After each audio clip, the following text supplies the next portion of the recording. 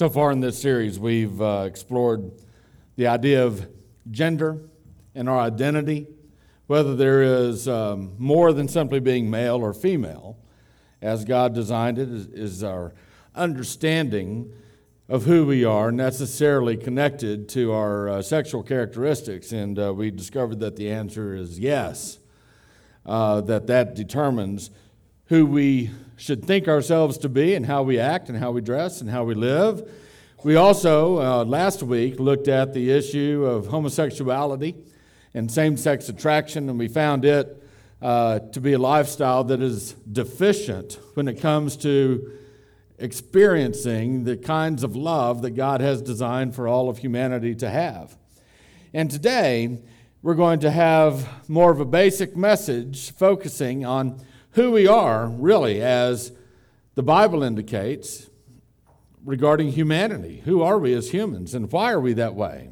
And this message is entitled, Why You Are Who You Are.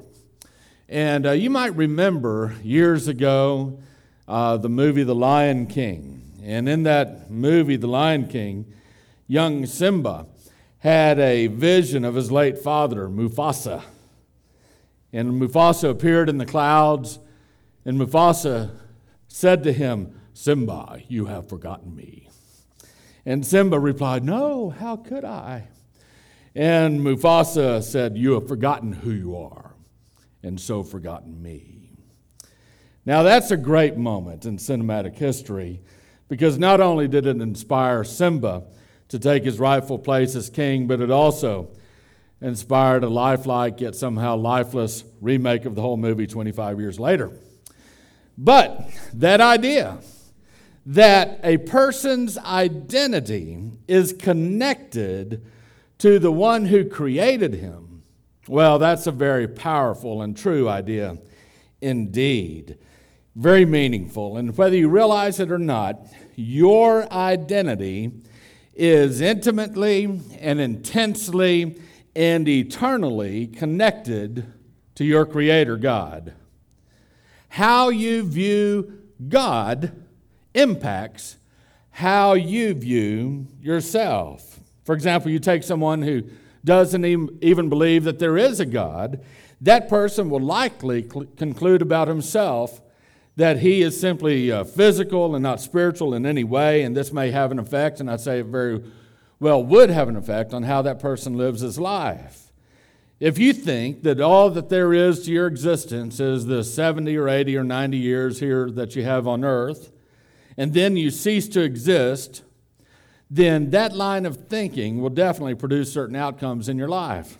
And on the other hand, if you take someone who definitely does believe that there is a God, that person may conclude about himself that he is not only a physical being, but a spiritual being as well.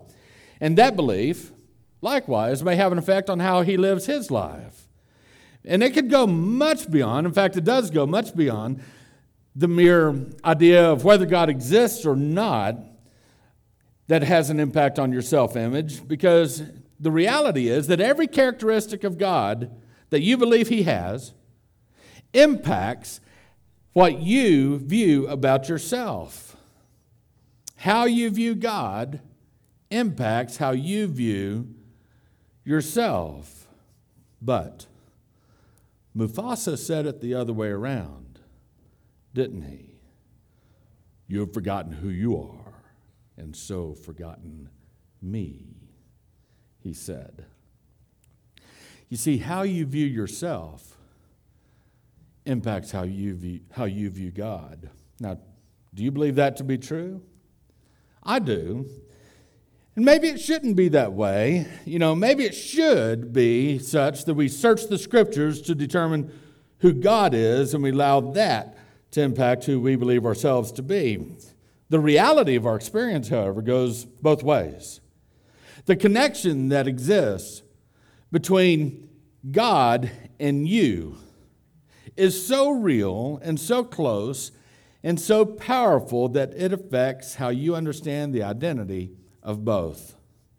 And the reason for this connection that exists between your identity and the identity that you believe God has is this simple fact: He has made you in His image. If you'd take your Bible and turn to Genesis chapter 1, we will read in verse 26 and 27 and 28. Genesis 1, verses 26 through 28. These very important words. Then God said, "Let us make man in our image, according to our likeness. And let them rule over the fish of the sea, and over the birds of the sky, and over the cattle, and over all the earth, and over every creeping thing that creeps on the earth." God created man in His own image. In the image of God, He created him. Male and female, He created them. God blessed them, and God said to them, "Be fruitful and multiply, and fill the earth and subdue it, and rule over the fish of the sea, and over the birds of the sky, and over every living thing that moves on the earth."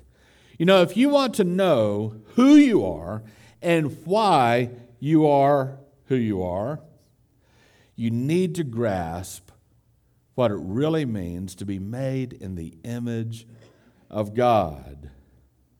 The very essence of who you are, the core of your very nature, is God's image.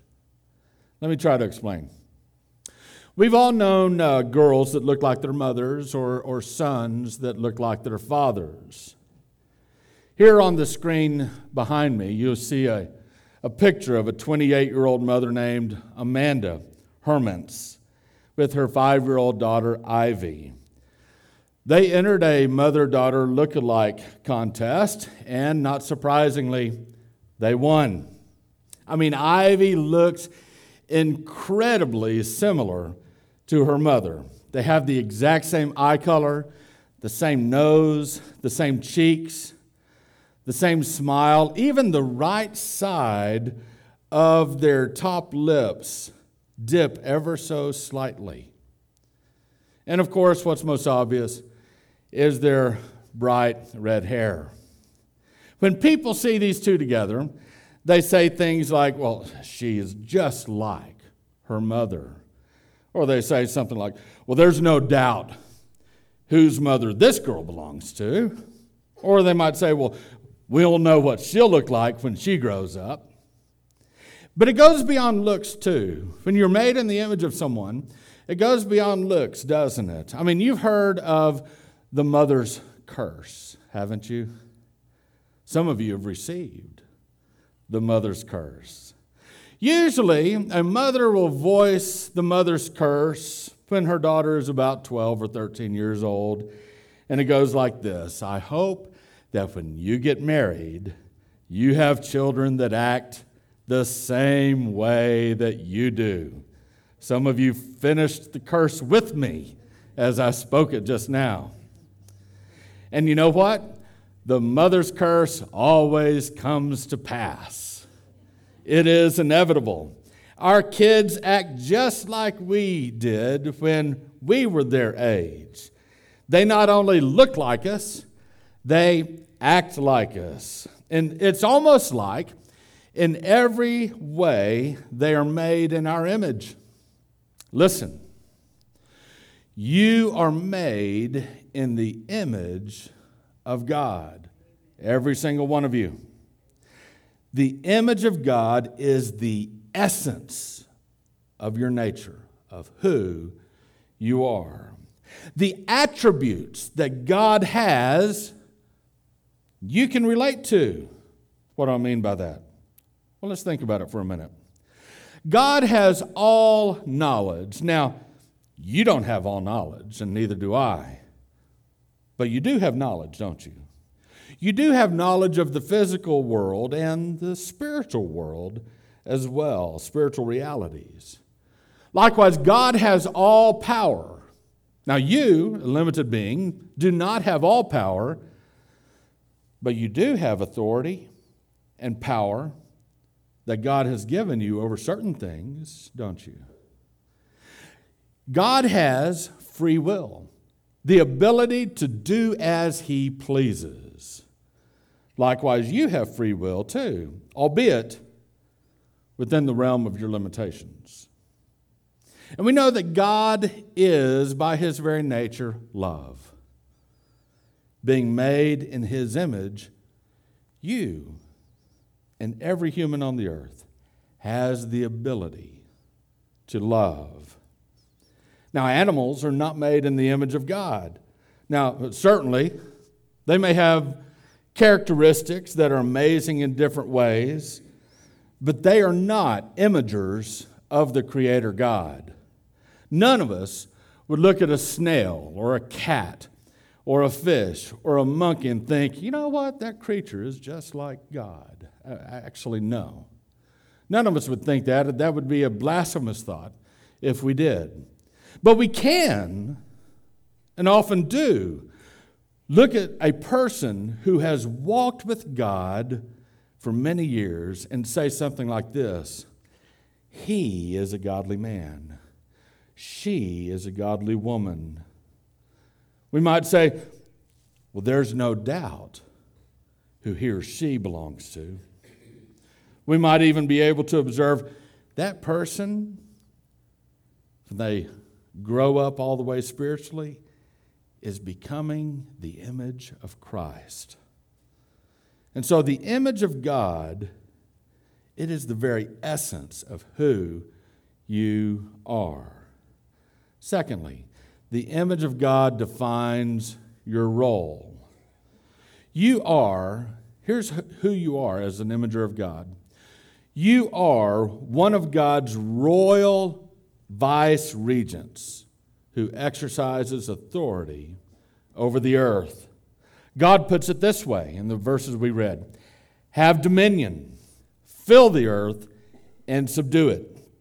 Having dominion over the earth does not mean that we can run roughshod over his creation. No, God's earth still belongs to him. Every creature on God's earth still belongs to him. God owns it. He's the owner.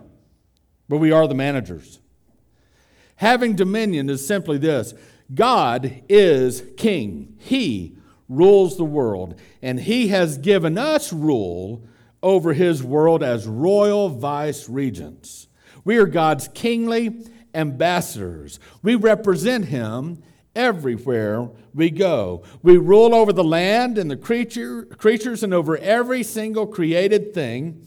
And to the extent of our limitations as created beings, God has left us in charge of his world. So, the image of God is the essence of who we are. It defines our identity as God's royal representatives on the earth. And it also establishes and defines another very important function that we have, and that's the function of relationships. We have 3 continuous, ongoing relationships. First, we relate to God. It is God who created us, as we just read in these verses. God said, let us make man in our image. And so all humans, believers and unbelievers, relate to God as creator, as he is the creator of them.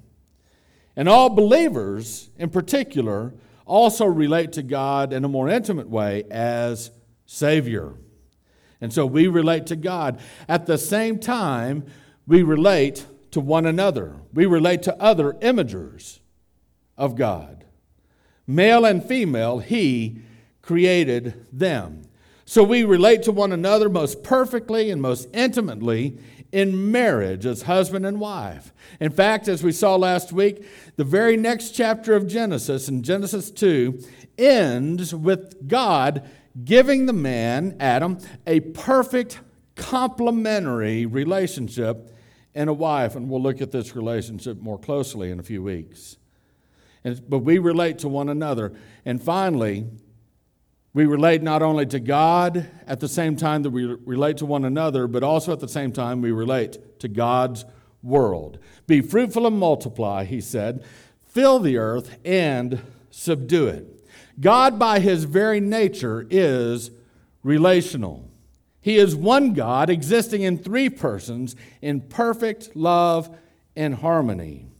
And as His image bearers, we are also relational beings. God made us for relationships. And that, by the way, is why so many people are having such a hard time this year with the pandemic, being isolated more than ever from other people. It's not the way God created us to be. So, big picture, God created us in His image. We are royal vice regents, and as such, we maintain a relationship to Him, a relationship to other imagers of God, and a relationship to God's world. But you know what? Sometimes we don't reflect God's nature very well, do we? Sometimes our relationship to God is not right. Sometimes our relationship to one another, even our spouse, is not right. And sometimes we don't treat God's creation right. Why do we fail at imaging God so often? Well, it's because of something theologians call the fall. We're talking about Adam and Eve's sin against God. In short, that event messed things up. We read about the fall of humanity in Genesis 3. And there's a lot to process in Genesis 3, and we don't have time for all of it. But for today, I want to focus on the consequences of Adam and Eve's sin against God, because it is those consequences that can greatly help us understand who we are today. You see, after Adam disobeyed God, God said to Adam, "Cursed is the ground because of you. In toil you will eat of it all the days of your life. Both thorns and thistles it shall grow for you." In other words, the creation that the man was to exercise dominion over will now be uncooperative in the man's efforts. The man will have to work extra hard to exercise dominion over the earth. What about the woman?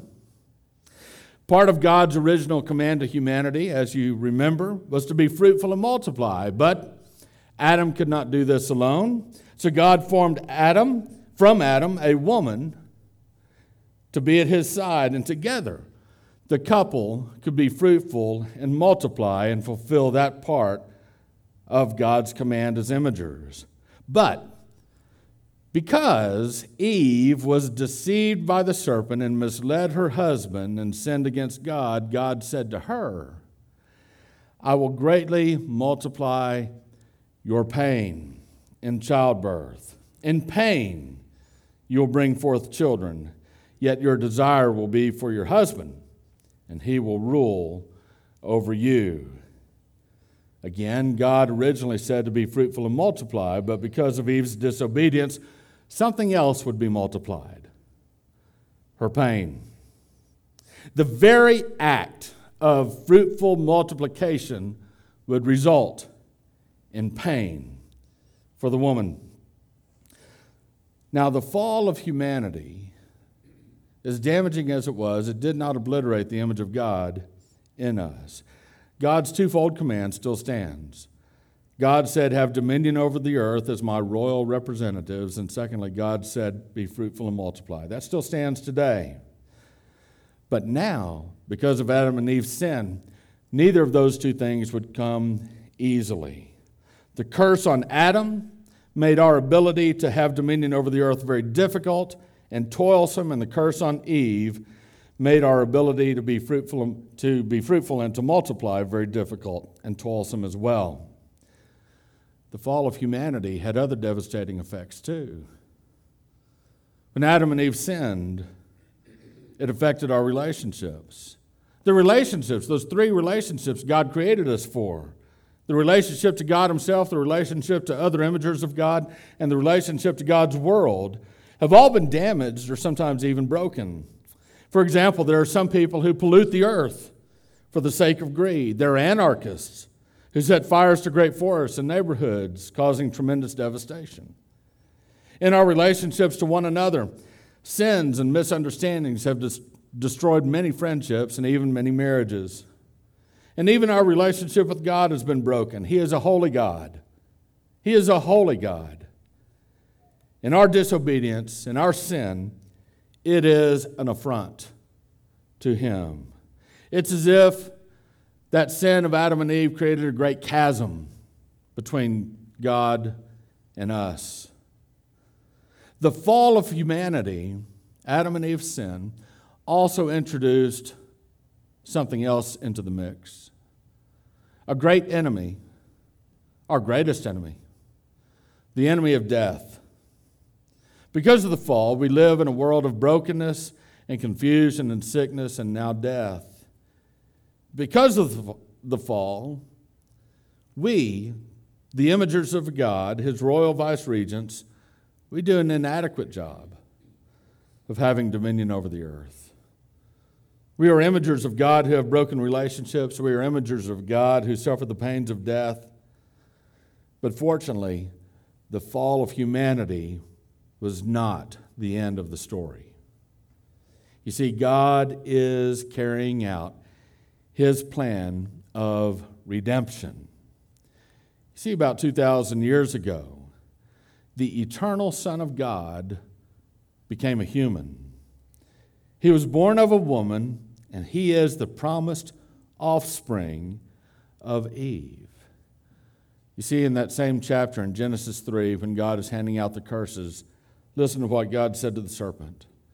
God said, "And I will put enmity between you and the woman, and between your seed and her seed. And he," the woman's seed, "shall bruise you on the head, and you shall bruise him on the heel." By cursing the serpent this way, God was promising humanity that a Savior would come. And this Savior would be born of a woman, her seed, but apparently not by means of a man. The fulfillment of that promise, the virgin-born Son of God become human, the eternal Son of God. He is the perfect image of God. Colossians 1:15 says that Christ is the image of the invisible God. This person is Jesus of Nazareth. He is our Savior. He is the Messiah. He is the Christ. And Jesus offered His life as a sacrifice. He died on the cross as a substitute for you to pay your penalty and mine, the penalty of our sins. And Jesus rose from the grave, and He calls people to repent and to believe in Him. And if you decide to trust Jesus and follow Him, you will be made, the Bible says, into a new creation, and you will be united to Him. Christ redeems us from humanity's fall. Christ saves us from what Adam and Eve did and the consequences of it. And not only does Jesus redeem us who believe in Him, but He promises to restore us. When Christ returns, the Bible says, we will dwell with God forever in the new heavens and the new earth. We will live in resurrected, perfected, glorified bodies that will never decay and that will never die. Even the earth itself will be restored. Romans 8:21 says, the creation itself also will be set free from its slavery to corruption into the freedom of the glory of us, the children of God. Now, God extends an invitation to you. God calls you to believe that you are made in His image. He designed you to be one of His royal representatives on earth, to serve Him, to serve His other imagers, and to serve His world, as we all should work together to make this world better. God calls you to believe that the fall of humanity has negatively affected our relationships to God, to one another, and to this world. It even introduced death into our experience.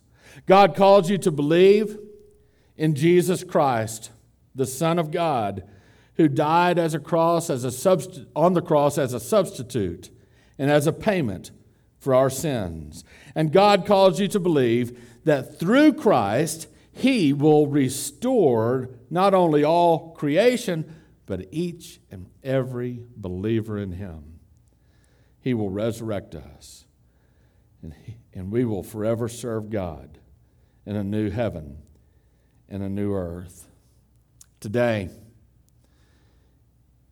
if you're willing to begin a dialogue about your spiritual journey with God, I would invite you to text me at 806-375-4240. If you have questions that you would like for me to answer, you can text me those questions at that same number. Today can be your very first day of walking with God.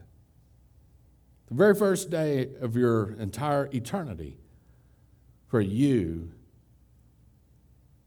can follow Jesus. That's the invitation to you today. Would you follow Him? Let us pray.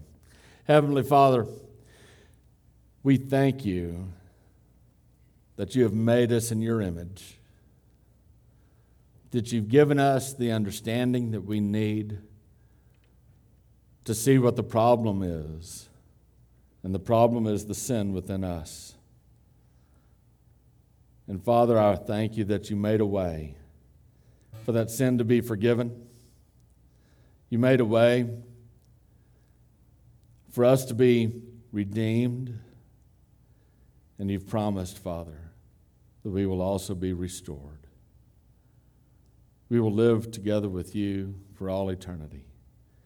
And Father, I thank You that You give us faith to believe these things, the faith that we need to follow Jesus today. Let this happen with one person who is listening to this message. Father, speak to their hearts, compel them to respond. It is in Jesus' name we pray. Amen.